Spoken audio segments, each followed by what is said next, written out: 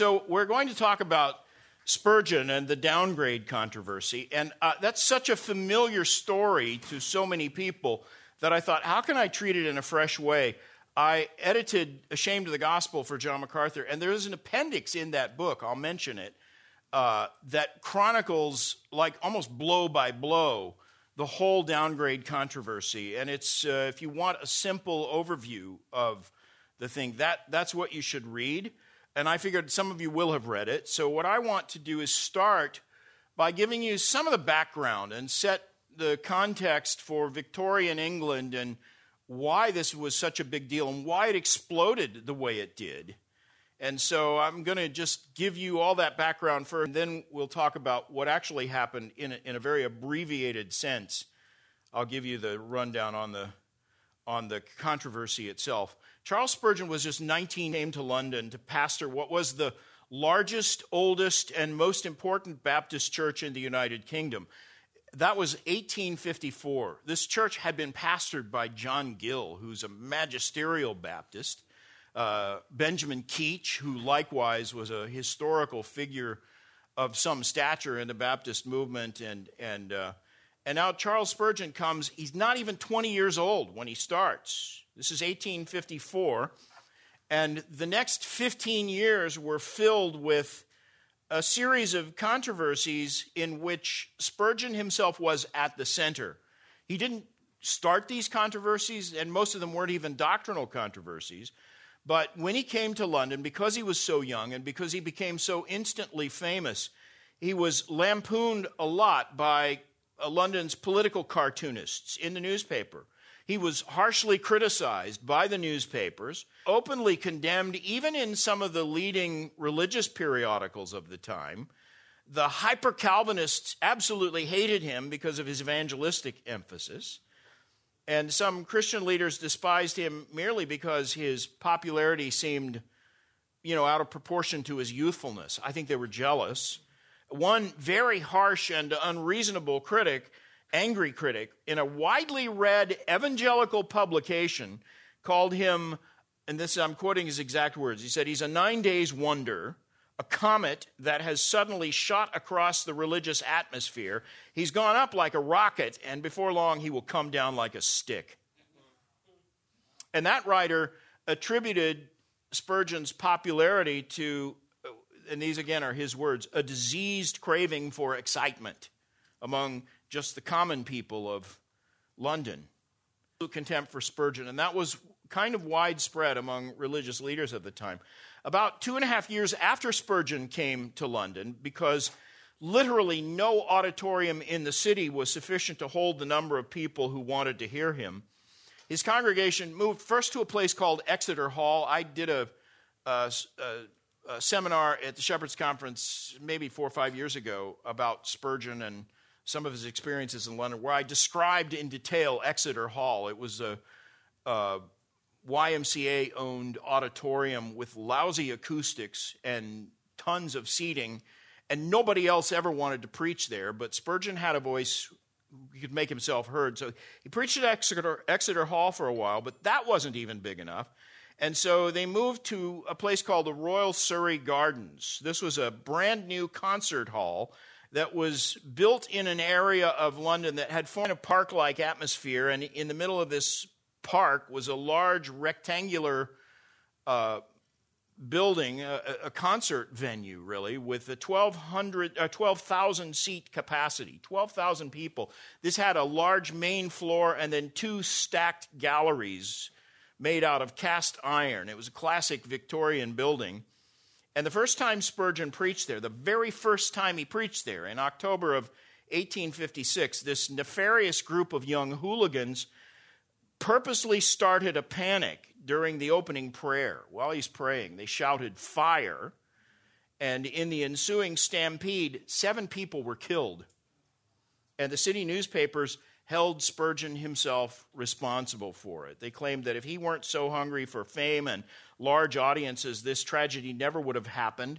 And that whole incident plunged Spurgeon into a long state, told in his biography and all of that, is that He fainted when all of this happened, and they carried him unconscious from the place. People thought, and some of the newspapers reported, that he was dead, and it was more than 2 days before he woke up, which I find very difficult to believe, but that's what everyone at the time reported. And when he woke up, he was depressed, severely depressed, and he struggled after that with depression for all of his life. Now, those early controversies came to Spurgeon. He didn't start them, and he didn't really defend himself very actively against all these attacks on him. He noticed the controversies, of course, and he actually kept a file with all of the cartoons and critical columns that targeted him. That's different from me. I get a lot of criticism on Twitter, and I don't save it, okay, just so you know. If you tweet at me something angry, I won't keep it. But Spurgeon stuff in a file, and some of it is copied in his autobiography. But he didn't answer it. Unless some vital point of doctrine was at stake, he was never really an active participant in those early controversies where he was the target.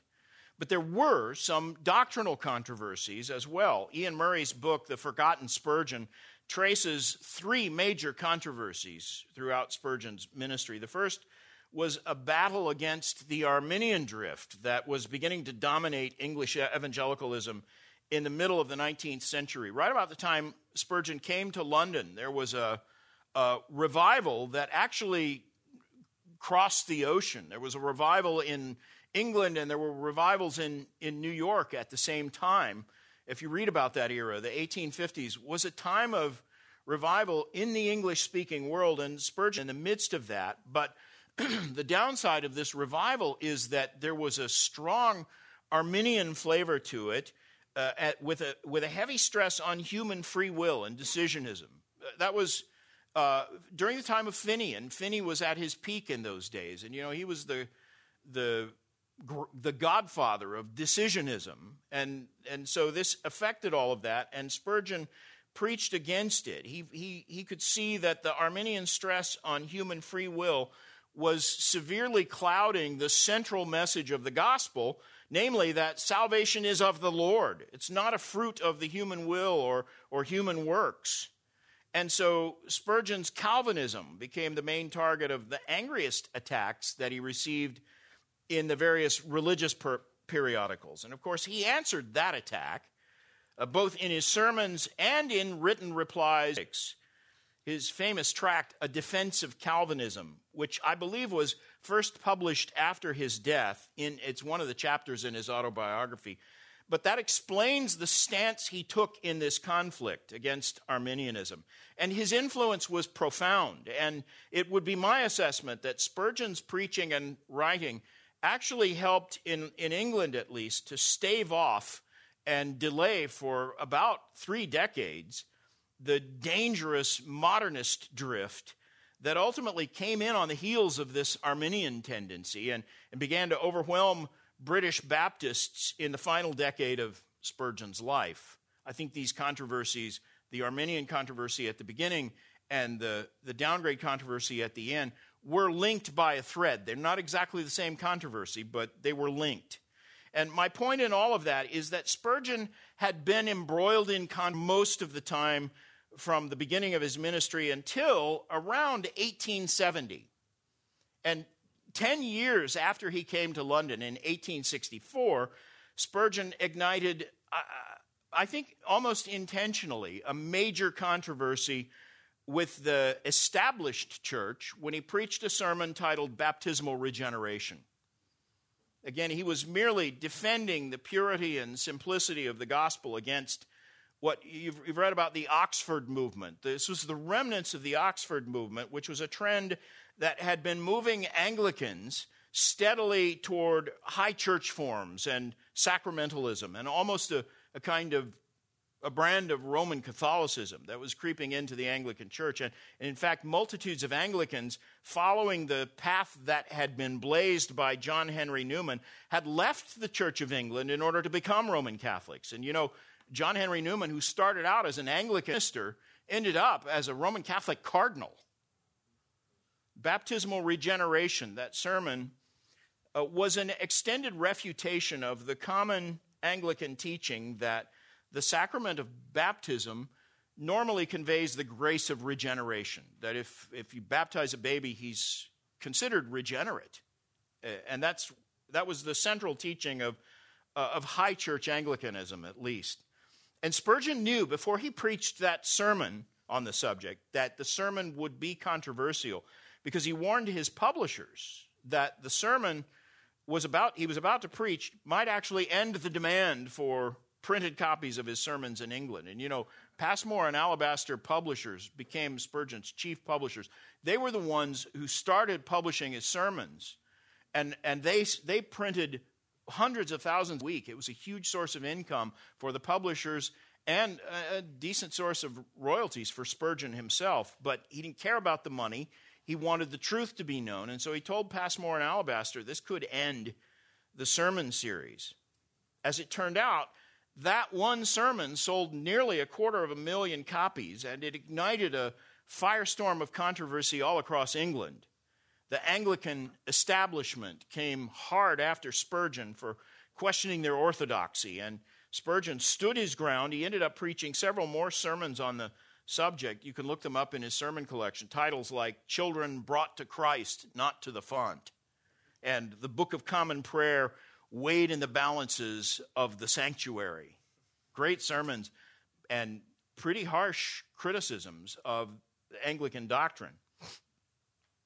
I gave a message just last month at the Regional Founders Conference in St. Louis where I dealt with some of the other early controversies of Spurgeon, and so I won't recap all of that here. I won't recap any of it. You can actually find that lecture on YouTube if you want to hear more about some of the early controversies of Spurgeon. I think the message, it's, like I said, YouTube, so it's video, and it's titled A Marvelous Ministry, which I borrowed that title from a little book about the publication of Spurgeon's sermons that was written in 1905 by Charles Ray. So I stole his title, but look for that, A Marvelous Ministry. And my lecture is about Spurgeon's preaching, and the first part of it talks about how he prepared his sermons and all of that, but the rest of it is about how his simple approach to declaring truth sparked what became a seemingly endless series of controversies. And the fact is, from about 1870 until 18... So 17 years there, Spurgeon was at the peak of his popularity and the height of his influence. And during those years, that's the extraordinary part of Spurgeon's ministry. There weren't a lot of controversies. For like 17 years, the controversies were there, but they weren't as heated and they weren't as numerous. And the newspapers actually began to treat Spurgeon with respect rather than contempt. So things seemed peaceful, and I think Spurgeon himself thought that the gospel is gaining ground and his ministry is helping move England in the way it should be. And there arose a generation of younger ministers, and many of them had been students in Spurgeon's pastor's college who seemed totally unaware that Spurgeon had ever been thought of by anyone as a warrior. They thought of him as a sort of grandfatherly, kindly source of just simple Bible teaching and non-controversial. And many of these young men were taken totally by surprise when the downgrade controversy erupted in 1887. And this created a firestorm within the Baptist Union, which was Spurgeon's own ministerial fellowship. And it wasn't just a troublesome disagreement or on one point of doctrine. This became a prolonged battle over the authority of Scripture, and this reached even to America. Spurgeon himself actually seemed to be caught off guard by it, to learn that the issues at stake in this fight, the downgrade controversy, would be so controversial among his fellow Baptists. He wasn't prepared for this. Like I said, he thought those years of peace signified the fact that his influence was moving England and the Baptist Union in the right direction, and I think he was really unprepared for the reality. Some of the men whom he himself had trained would take their stand with people who opposed Spurgeon. And this battle raged for years and arguably lasted well into the 20th century, but Spurgeon himself died just 5 years into the controversy. In March of 1891, Spurgeon was saying farewell to one of the preachers from his college, a man named E.H. Ellis, who was leaving for Australia to minister there. And Spurgeon said, "Goodbye, Ellis. You'll never see me again. This fight is killing me." And he was right about that. The following month, Spurgeon became so ill that he couldn't preach.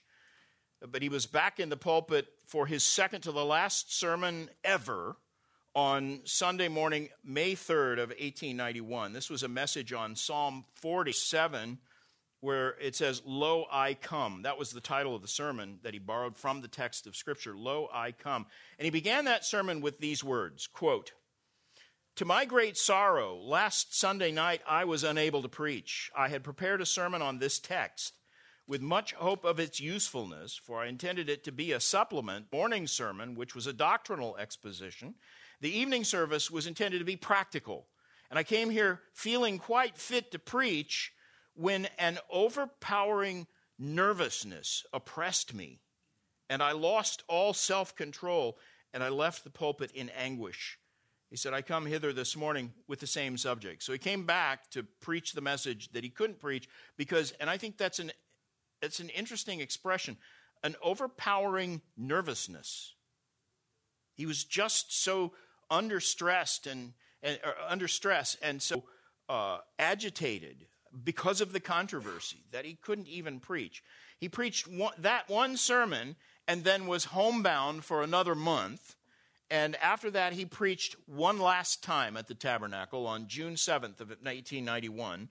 His final sermon was titled, "The Statute of David for the Sharing of the Spoil." And it was a message on 1 Samuel 30, verses 21 through 25, which is kind of an obscure text from the Old Testament. And Spurgeon's wife recorded that for the next 3 months, he was completely laid aside with illness. She said he had congestion of the lungs, gout, nephritis, which is an inflammation of the kidneys. It used to be called Bright's disease. And this combination of kidney ailments actually is what was the physical cause for his death. He also had some kind of influenza or viral illness. Maybe it was early COVID. I don't know. But on top of all of that, there is no doubt that stress from the downgrade controversy had made Spurgeon's physical afflictions worse and hastened his death. And in the final week of October 1891, as England was turning cold for the winter, he made the difficult journey by train, 800 miles, to the French Riviera, where he would often go in his later years to escape the harsh British weather. He was well familiar with the town of Mentone in France. That's where he always stayed, at a hotel called the Hotel Beau Rivage. And he checked into room 14 there. And then on the final day of January of 1892, he went to heaven from that room, died in the hotel. There's a plaque to this day in the office at the Metropolitan Tabernacle that was taken from the Hotel Beau Rivage when they demolished the building. Because they tore the hotel down, they moved the plaque to London, and it says that's where Spurgeon died, but it isn't. He died in France. And in those final months, Spurgeon wrote weekly letters to the congregation at the Tabernacle. These would be read publicly. So they had a message from Spurgeon. And in fact, the Metropolitan Tabernacle still has the original copies of those letters in Spurgeon's own handwriting, preserved in a file there. I had the privilege of viewing those letters in 2005. I was there at the Met Tab. They had me there to preach a couple of times at their summer conference. And that year they graciously gave me this file, let me have it for the evening to read Spurgeon's final letters to his congregation. I made photographic copies of most of those letters, so I still have them. They are tender and warm words of encouragement and hope, and yet in places they are poignantly filled with melancholy. It's clear that the fight really was killing Spurgeon. And so where did this controversy, the downgrade controversy, come from? And why did it turn into such a fierce fight?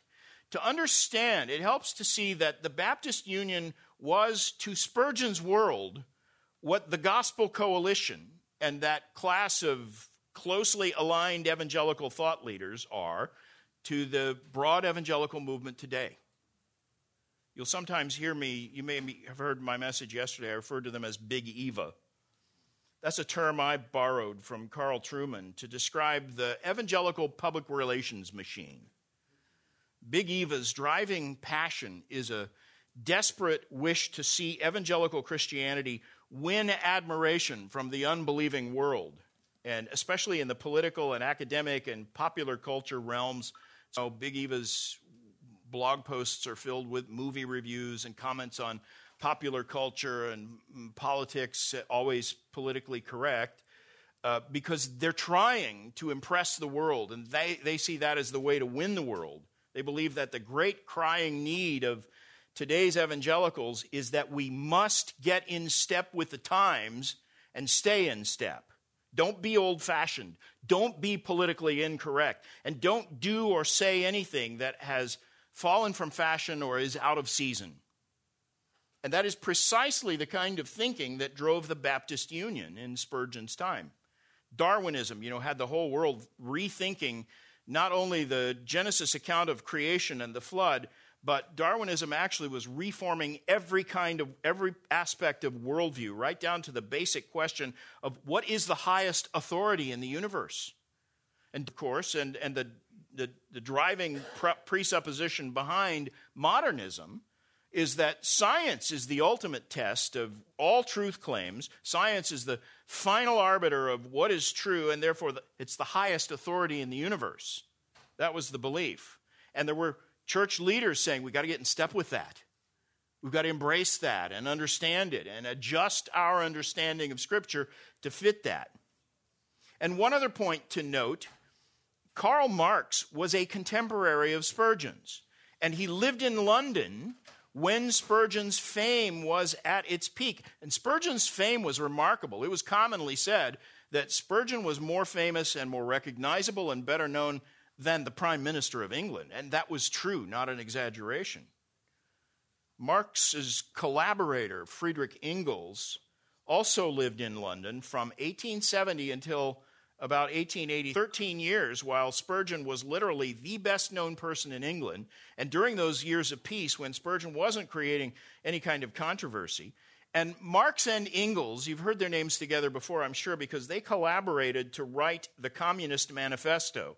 And they both knew about Spurgeon, and they both despised him intensely. Marx wrote a letter to Engels in which he complained about Spurgeon and his influence.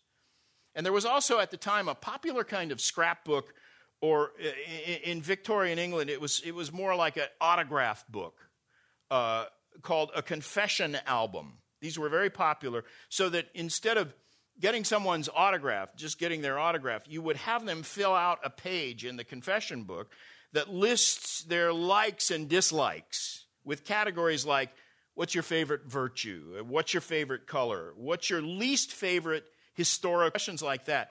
And Marx and Engels each filled out a page from one of these confession albums for Jenny Marx, who was Karl Marx's daughter. And Marx, for example, said his favorite dish was fish, and that he said this is interesting about Marx, he said his idea of happiness, that was one of the categories. What's your idea of happiness? He writes, to fight. While his idea of misery, to submit. It's pretty telling, isn't it? There was also a category labeled the characters you most dislike. Engels answered that question with a single name, Spurgeon. Pretty interesting, isn't it? And I count that as a badge of honor for Spurgeon. By the way, if you want to see that, it's on the internet. You can look that up, Jenny Marx's confession album, and you'll find the page that Engels filled out, and there is that question, who's your favorite character? Spurgeon.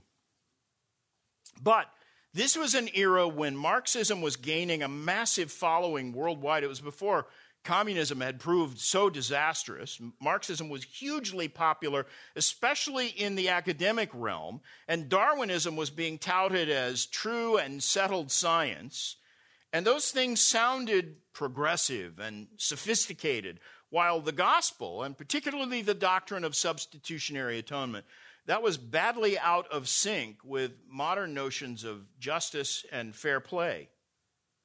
How can you impute someone's sin to the sinless Son of God. That doesn't seem fair. And so that was the argument, this idea of penal substitution. That cannot be God's plan for redemption because it doesn't fit our understanding of what justice entails. And meanwhile, Spurgeon was continually pointing out that the Darwinian notion of the survival of the fittest cannot be reconciled with the biblical account. He was a devoted enemy of Darwinism. In fact, there are cartoons, some of the cartoons lampooning him show pictures of Spurgeon with a monkey face, or another one with him looking at a statue of a monkey. And, constantly they were making fun of his anti-Darwinism because it was considered uncouth and unsophisticated and uneducated. And he also pointed out that the theory of evolution doesn't adequately explain how life originated in the first place. Where did that come from? And Spurgeon was simultaneously decrying Marxism. People will tell you, well, he was a political liberal, but the liberalism of his time is like the conservatism of his time. You hear people say, classic liberalism, John F. Kennedy style liberalism, is considered extremely right-wing today. Well, that's happened to all politics over the past 150 years. So while Spurgeon was a liberal because he ministered to the working class people and he saw that the class distinctions in England were hurtful to all of society, so he always voted liberal, but liberalism in those days was different than it is today. And he hated socialism, absolutely hated it. And he was constantly showing that the economic and moral principles underlying socialism are unjust and unbiblical. So he would not be a liberal by today's liberal standards. So anyway, this was a significant clash of worldviews, literally a preview of what people today refer to as the culture war. And Spurgeon was admittedly old-fashioned and a little bit rustic in a world that was enthralled with things that are newfangled and sophisticated. His fame and popularity with London's working class gave Spurgeon himself the illusion that biblical Christianity was gaining influence in the wider culture, when in reality the wider culture was already drifting strongly towards secularism and naturalism and Darwinism and all those things.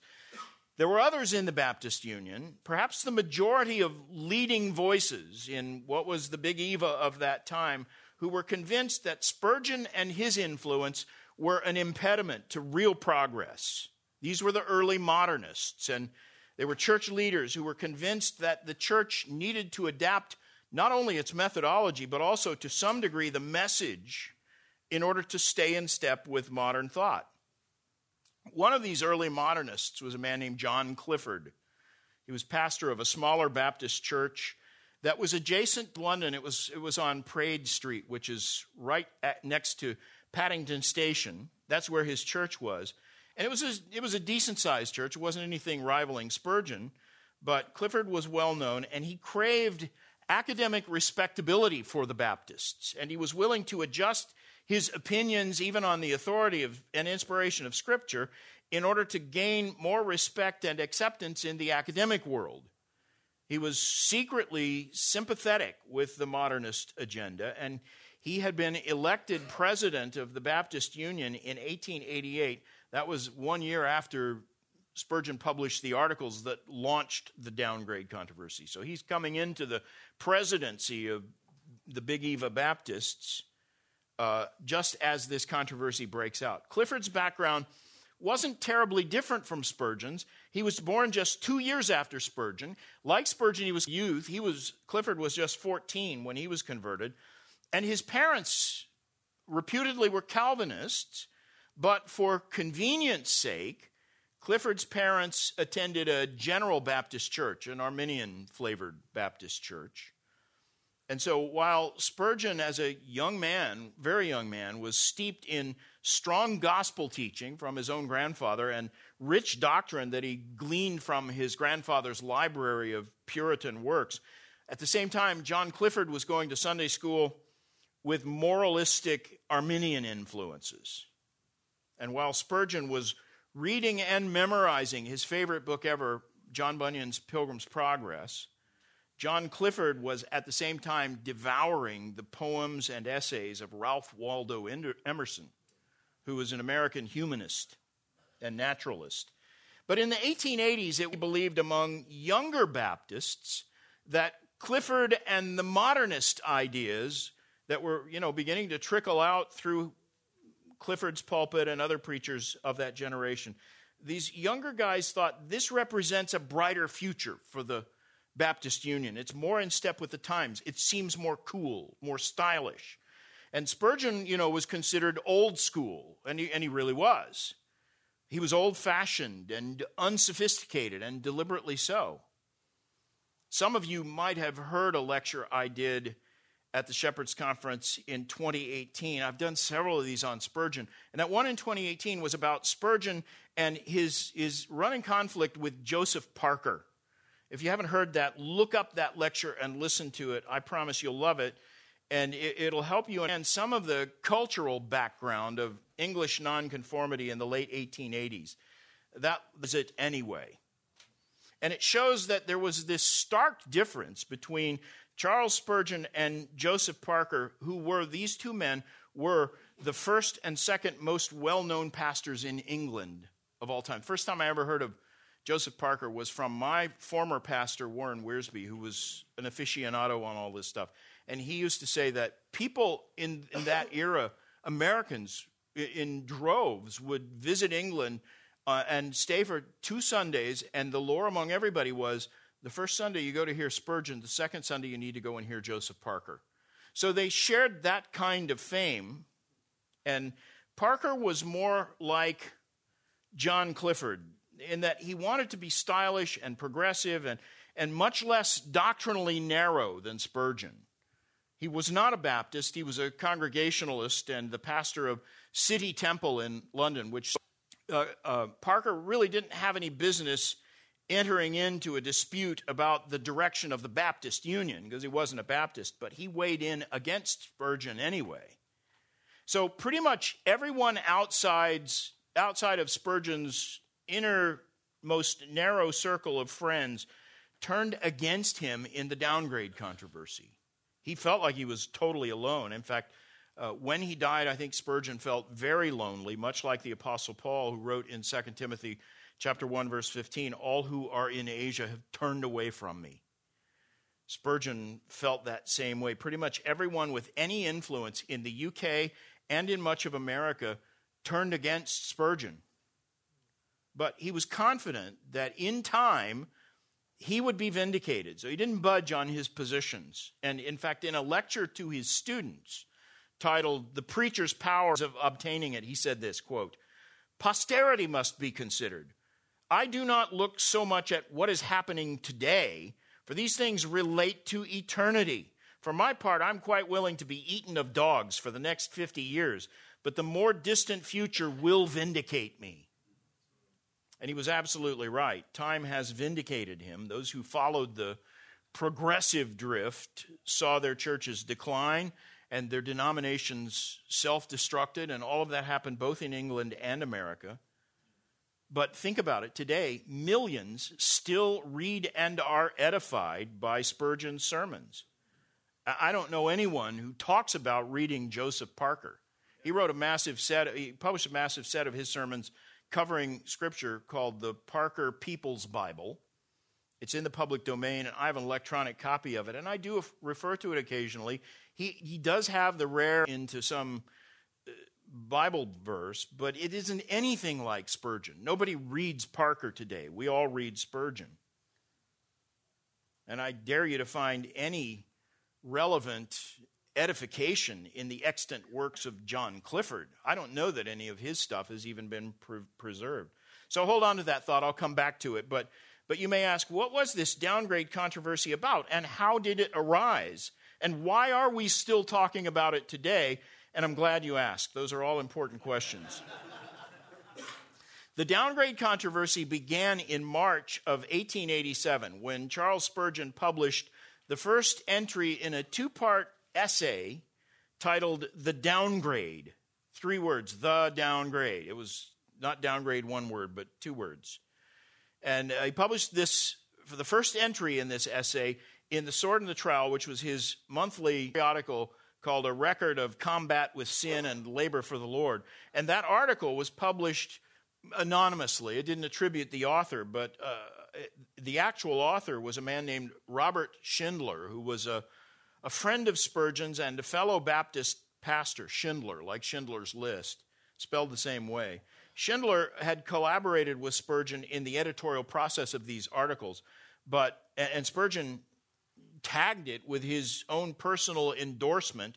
He said in a footnote, "Earnest attention is requested for this paper. We are going downhill at breakneck speed." And the article and part 2, which came a month later, recounted the history of apostasy among English nonconformists. And Schindler noted that there were waves of apostasy, and each wave followed the exact same cycle. They were predictable.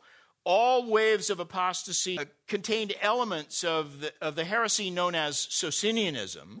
Socinianism was a virulent brand of theological liberalism that actually dates back to the time of the Protestant Reformation. It's named after 2 Italian guys, an uncle and a nephew named Socinus. So it's Socinianism, who jumped on board with the reformers in rejecting Catholic errors, but ended up rejecting everything that had any hint of Catholicity to it, which meant they rejected the authority of Scripture, most of the miracles of Scripture. It was classic liberalism. So when you hear the word Socinianism, just think liberal theology, because that's essentially what it is. You might say it like this. Every time, this was the point of the article, every time evangelicals begin to depart from the faith, starts with a leftward drift into some brand of liberal ideology or liberal doctrine, and it comes in waves. And these waves always follow the same pattern, and it's a pattern that repeats nonstop. And it has, by the way, continued to repeat several times in the century and a half since those articles on the downgrade controversy were originally printed. And as I said, this leftward kind of theology was called Socinianism in the time of the Reformers.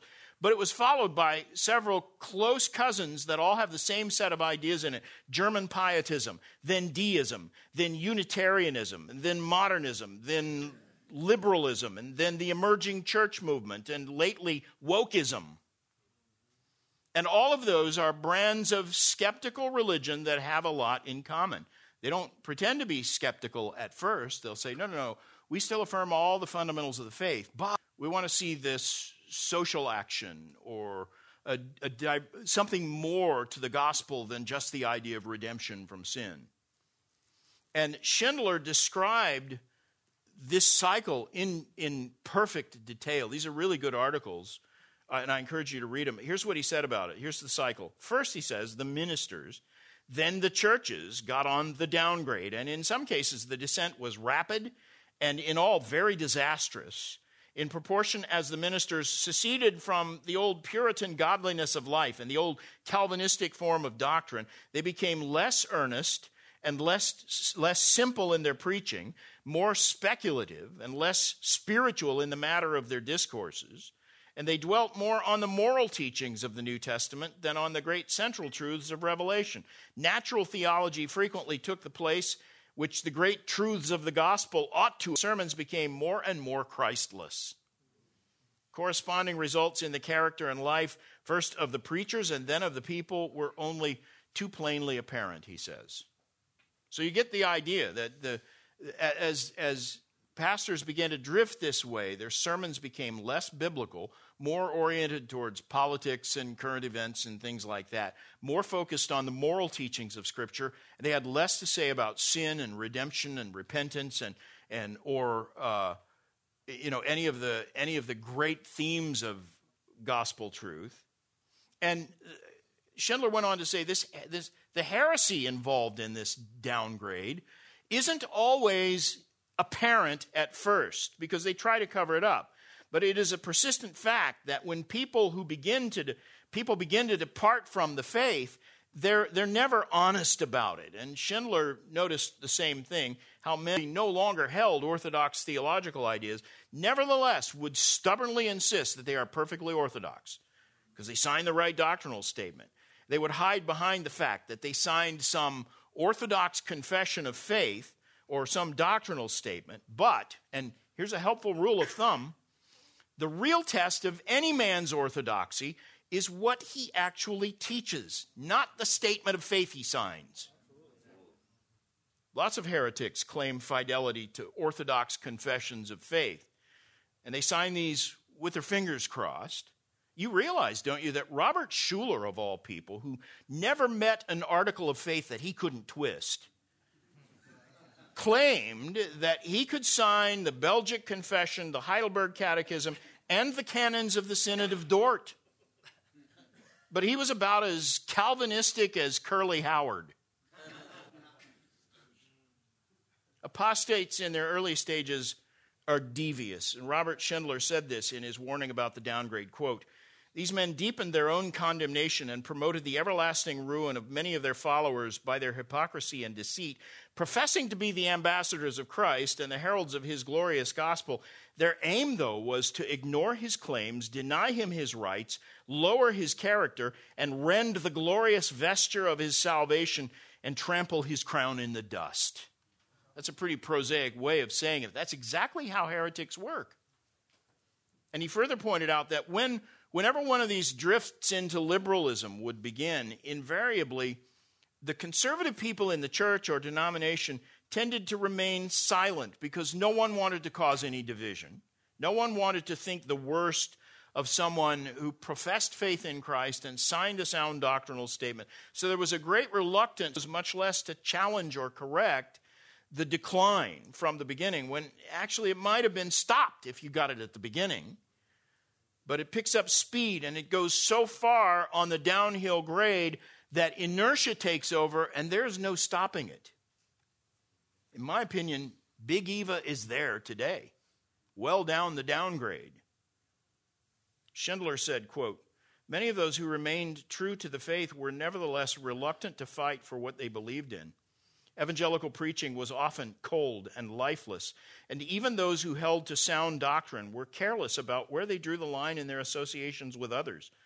Those who were really orthodox in their sentiments were too often lax and unfaithful as to the introduction of heretical ministers into their pulpits, either as assistants or even occasional preachers, and in this way the Arian and Socinian heresies were introduced into Syrian congregations."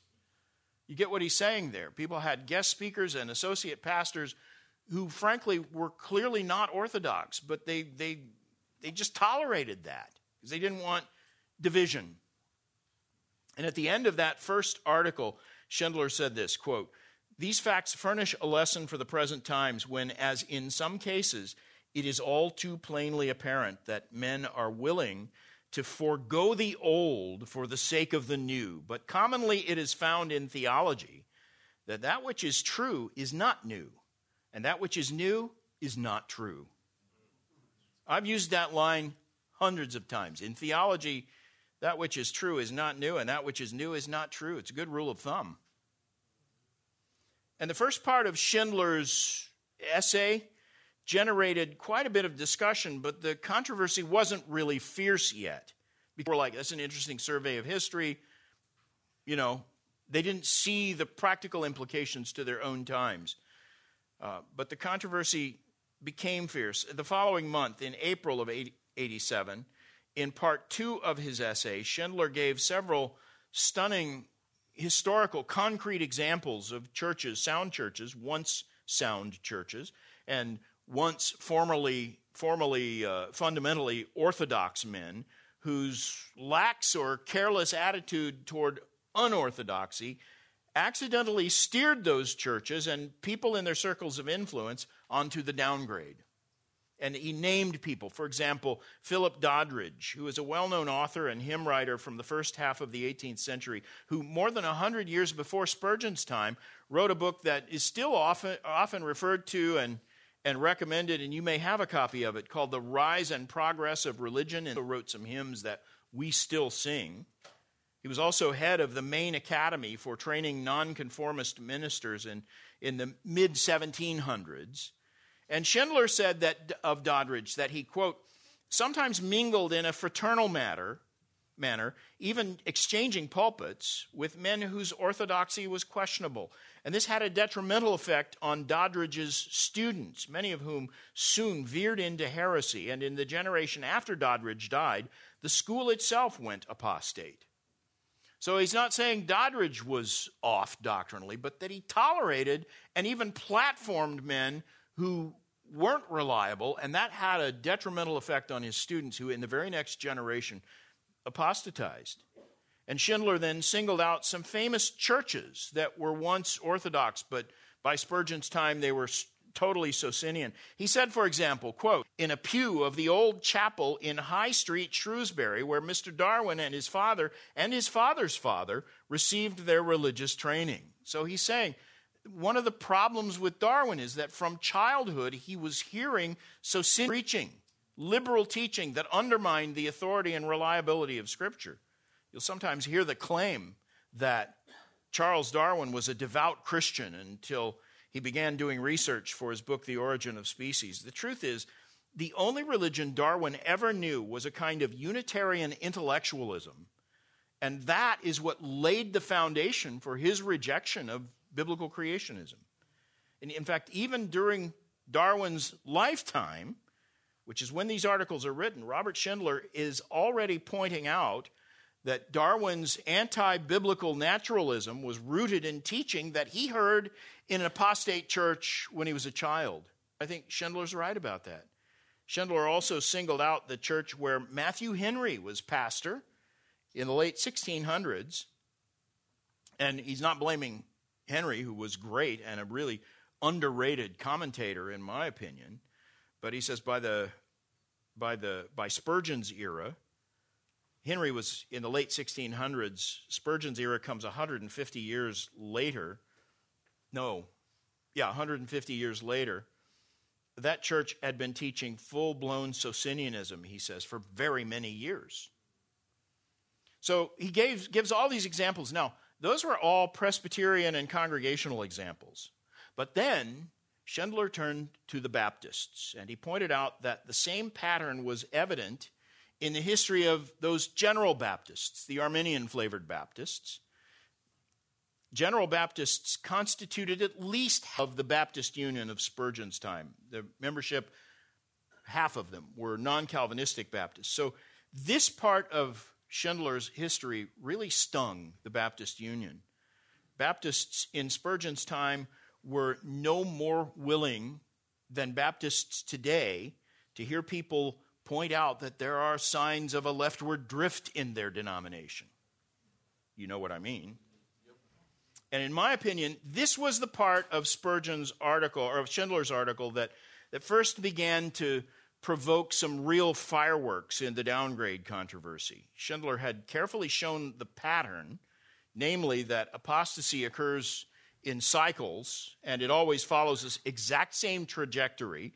It starts with fairly benign-sounding breaches of the borders of orthodoxy by men whose overall orthodoxy is not really questionable, but he said that first step is never just the random questioning of this or that or the other article of orthodox belief, he says. He says it's always an attack on the inspiration and authority and accuracy of Scripture. And that opens the door to literally every kind of error. And soon, often within one generation, you have full-blown apostasy. Schindler said this, quote, "Let a man question or entertain low views of the inspiration and authority of the Bible, and he is without chart to guide him and without anchor to hold him.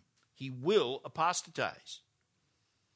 Now, if Schindler had lived 100 years later, he would have said that the decline and apostasy of Fuller Seminary followed this exact same familiar and predictable pattern that he had pointed out in the downgrade articles, because that is absolutely the case. It always is.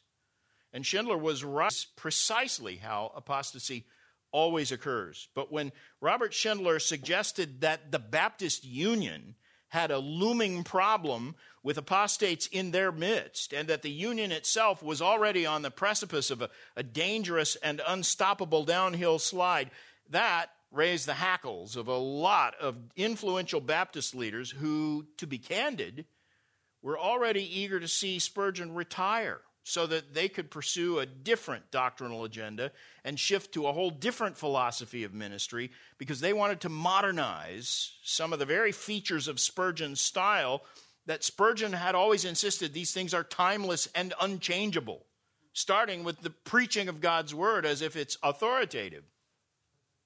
Spurgeon was a lot like John MacArthur in many ways. And after naming some fairly well-known historic examples of apostasy, Schindler summarized his argument with these words. This is a long quote, but I'm going to read it all. This is Schindler. In looking carefully over the history of the times and the movement of the times, of which we have written briefly, this fact is apparent, that where ministers and Christian churches have held fast to the truth that the Holy Scriptures have been given by God as an authoritative and infallible rule of faith and practice, they have never wandered very seriously out of the right way. But when, on the other hand, reason has been exalted above revelation and made the exponent of revelation, all kinds of errors and mischiefs have been the result. He says, if this be a fact, and who can disprove it, then we live in dangerous times, and there is great peril very near all of those, whoever they may be, who call into question the inspiration, the divine inspiration of the Word of God. And he closed his article, 1 Corinthians 15:58, saying, the Lord help us all to be steadfast, immovable, always abounding in the word of the Lord, or the work of the Lord, for as much as we know our labor will not be in vain in the Lord. That was April 1887. 2 months later, in the June issue, Schindler had a third article in which he simply chronicled the history of the downfall of Andover Seminary. Andover was a New York seminary that was founded by Congregationalists in 1807 as an orthodox answer to the apostasy that had already overtaken Harvard Seminary in the second half of the 1700s. Think about that. Harvard was founded, in the mid-1600s, less than 150 years later. It was so liberal that Andover Seminary was founded to be the conservative alternative, and is 1807, but within 50 years, Andover also apostatized. And this third article by Schindler was a fairly benign and objective account of this American seminary's decline into apostasy. But the implication he was making was clear. Schindler, and apparently Spurgeon as well, believed that the British Baptist Union was already following that same route of theological decline. And history proved they were right about that. But the Baptists didn't want to hear it. And Baptist reaction to those downgrade articles was split. All right? To read from John MacArthur's account in Ashamed of the Gospel, he says, those articles provoked displeasure from those who believed Schindler's analysis was too pessimistic, but also hearty agreement from many who were also troubled about the trends in British evangelicalism. It's just like on Twitter today, you've got split opinions, and they don't get along with each other. Those who agreed with Schindler's warning blasts responded to Spurgeon directly by sending him more proofs of apostasy and compromise in formerly sound churches. And Spurgeon read all of these accounts, and his outrage grew. And so the August issue of The Sword and the Trowel featured an article, this one written by Spurgeon himself, with the title, Another Word Concerning the Downgrade. Now get this. This whole thing started in March. We're in August. Pretty much every issue of The Sword and the Trowel now is hammering this truth that we're seeing a downgrade and we need to call a halt to this. And Spurgeon in his article minced no words. Schindler's tone actually, by comparison, had been fairly dispassionate. He was mystery. Spurgeon was overtly polemical and purposely provocative. Again, to quote from John MacArthur, Spurgeon's tone was more militant, more intense than Schindler. Spurgeon wrote this, quote, no lover of the gospel can conceal from himself the fact that the days are evil. Our solemn conviction is that things are much worse in many churches than they seem to be and are rapidly trending downward. Read those newspapers which represent the broad school of dissent. He's talking about the the left-moving evangelicals, and ask yourself, how much farther could they go? What doctrine remains to be abandoned? What other truth is going to be the object of their contempt? A new religion has been initiated, he says, which is no more Christianity than chalk is cheese. And this religion being destitute of moral, and on this plea, it usurps pulpits which were erected for gospel preaching. The atonement is scouted, the inspiration of Scripture is derided, and the Holy Spirit is degraded into an influence. The punishment of sin is turned into a fiction, and the resurrection into a myth. And yet, these enemies of our faith expect us to call them brethren and maintain a confederacy with them? He sounds a little bit like a fundamentalist, doesn't he? And he went on to lay the blame for the downgrade squarely on the shoulders of the pastors. He wrote, quote, "The case is mournful. Certain ministers are making infidels. Avowed atheists are not a tenth as dangerous as those preachers who scatter doubt and stab at faith. Germany was made unbelieving by her preachers, and England is following in her tracks." And then at the end of the article, he union over these issues. He wrote, "It now becomes a serious question how far those who abide by the faith once delivered to the saints should fraternize with those who have turned aside to another gospel.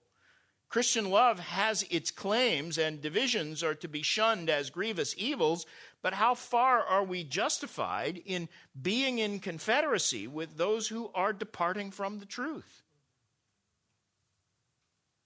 Again, MacArthur, quoting, MacArthur says, "That article rocked the evangelical world. Spurgeon, who for decades had been almost universally revered by evangelicals, was suddenly besieged with critics from within the camp. What he was proposing was diametrically opposed to the consensus of evangelical thought, because all the trends were toward unification, harmony, amalgamation, brotherhood. Suddenly, here's a lone voice, but it's the most influential voice of all, urging believers to become separatists. The church was neither prepared nor willing to receive such counsel, not even from the Prince of Preachers." Now, I have posted online all of the major documents from the downgrade, the sword and trowel articles, they're all there, plus copies of sermons that Spurgeon preached that directly address this controversy. He addressed it in several sermons. Plus, I've got several other documents and accounts that were generated by this conflict. I will give you a web address for that if you want to read those documents at the end. I can't quote from all of them, but the simplest, thorough overview of the downgrade controversy is that appendix in John MacArthur's book, Ashamed of the Gospel. But also, Ian Murray gives a really insightful analysis of the whole controversy in The Forgotten Spurgeon. So if you haven't read those accounts of the downgrade controversy, you must. That's your assignment. Don't come back next year until you've read them. But here's a timeline of the events that those articles in The Sword and the Trowel set in motion. Remember, this issue was first introduced with Schindler's first entry in March 1887, The Sword and the Trowel. By September, the controversy is so heated that Spurgeon wrote this article about it, describing how, he's receiving two different kinds of replies. One, an outpouring of supportive letters, many of them describing and documenting even more cases of apostasy among British Baptists. And Spurgeon was unaware of many of these until he got these letters. The other kind of reply that he was flooded with was mockery and scorn aimed at Spurgeon, much of it suggesting that his age or his illness had addled his brain, and that's what this was all about. He wrote this, quote, "Our opponents have set to work to make sneering allusions to our sickness. All the solemn things we have written are the suggestions of our pain, they say, and we are advised to take a long rest. With pretended compassion, but with real insolence, they would detract from the truth by pointing to the lameness of its witness." They hurt his feelings with that, by the way. The leadership of the Baptist Union blew off Spurgeon's concern, saying his complaints are too vague, too undocumented to warrant any kind of action. His response was to bring up the idea of separation from the Union again. He wrote, "A chasm is opening between the men who believe their Bibles and the men who are prepared for an advance upon Scripture. Inspiration and speculation cannot long abide in peace. Compromise there can be none. One way or the other, we must go. And he quotes Corinthians 6:15, what communion has Christ with Belial? We're out of time, so I can't really give you a whole lot more, but Spurgeon, in a stunning move, the most beloved and best known of all Baptists, withdrew from the Baptist Union on October 28th of 1887. He sent a letter to the General Secretary withdrawing. He sent that on a Friday. Before it could even be delivered, the local papers printed an open letter from John Clifford towards Spurgeon, condemning him for his attitude of wanting to withdraw and breaking fellowship. On the Tuesday following, Spurgeon handwrote a letter to Archibald Brown, his friend and one of his students, urging him to withdraw from the Union as well. I happen to own the original copy of that letter written in Spurgeon's own. Somebody auctioned it off on the internet not long ago. I said, okay, I got to buy that. So I have it. If you ever come to my office, I'll show it to you. But in this letter to Archibald Brown, Spurgeon refers to this open letter from Clifford with three words. He calls it deceivableness of unrighteousness, and he ends it with an exclamation mark. In January of 1888, about 2.5 months after Spurgeon resigned, the Baptist Union Council met, and they formally accepted his withdrawal and passed a censure of him. And that ended Spurgeon's relationship with the Baptist Union. Over the ensuing years, the Union departed further and further from evangelical orthodoxy, just as he predicted. Spurgeon died in France in the first month of 1892. But he was right. History has vindicated Spurgeon's stance. And the names of those who sat in positions of leadership in the censure of Spurgeon we've all forgotten them. We don't know their names. Their works are not read except for historical reasons. And meanwhile, the gospel is still preached in the Metropolitan Tabernacle. Multitudes still read and benefit from Spurgeon's sermons. He was right in every point he made about the downgrade, everything he said. And the warnings he issued still stand as relevant. So much so that if you read what he wrote about the downgrade today, you might think he's talking about Big Eva and the current drift leftward of so many Southern Baptists.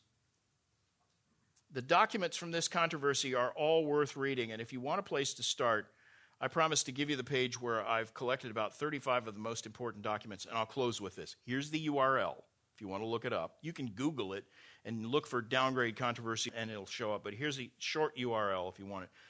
https://tinyurl.com/4D8J7HCE. And all those letters are lowercase. So look that up, find it. I've got to let you go because the next session will start, and if you're not there, they're going to be mad at me. So thank you.